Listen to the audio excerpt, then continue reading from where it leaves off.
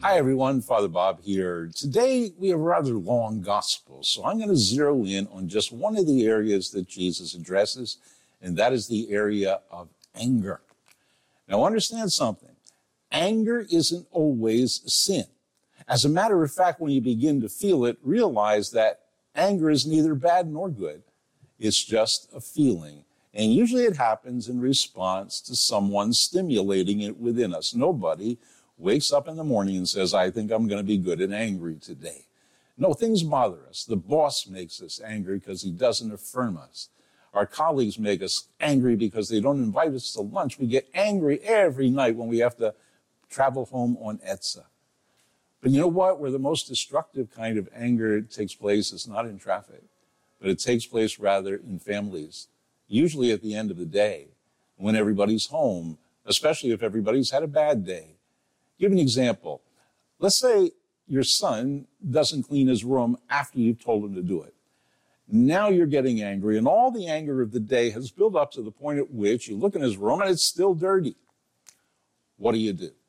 Now your anger can either be sinful and poisonous, or it can be virtuous and healing. How do you handle this? This is what you do.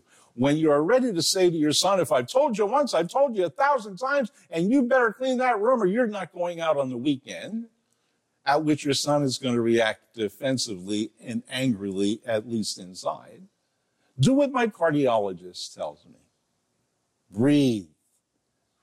Move away from the room. Go into another room, and you're going to breathe this way. You're going to take in air for 5 seconds through your nose, the count of 5. Hold it for the count of 5. Breathe it for the count of 5. You do that 7 or 8 times, my cardiologist tells me that stress chemicals cannot get into your nervous system. Maybe you could use your faith too. What you're taking in is God's grace and love for no one else in the world but you. You hold that love there and have it surround you because you're now going to go back and speak to your son.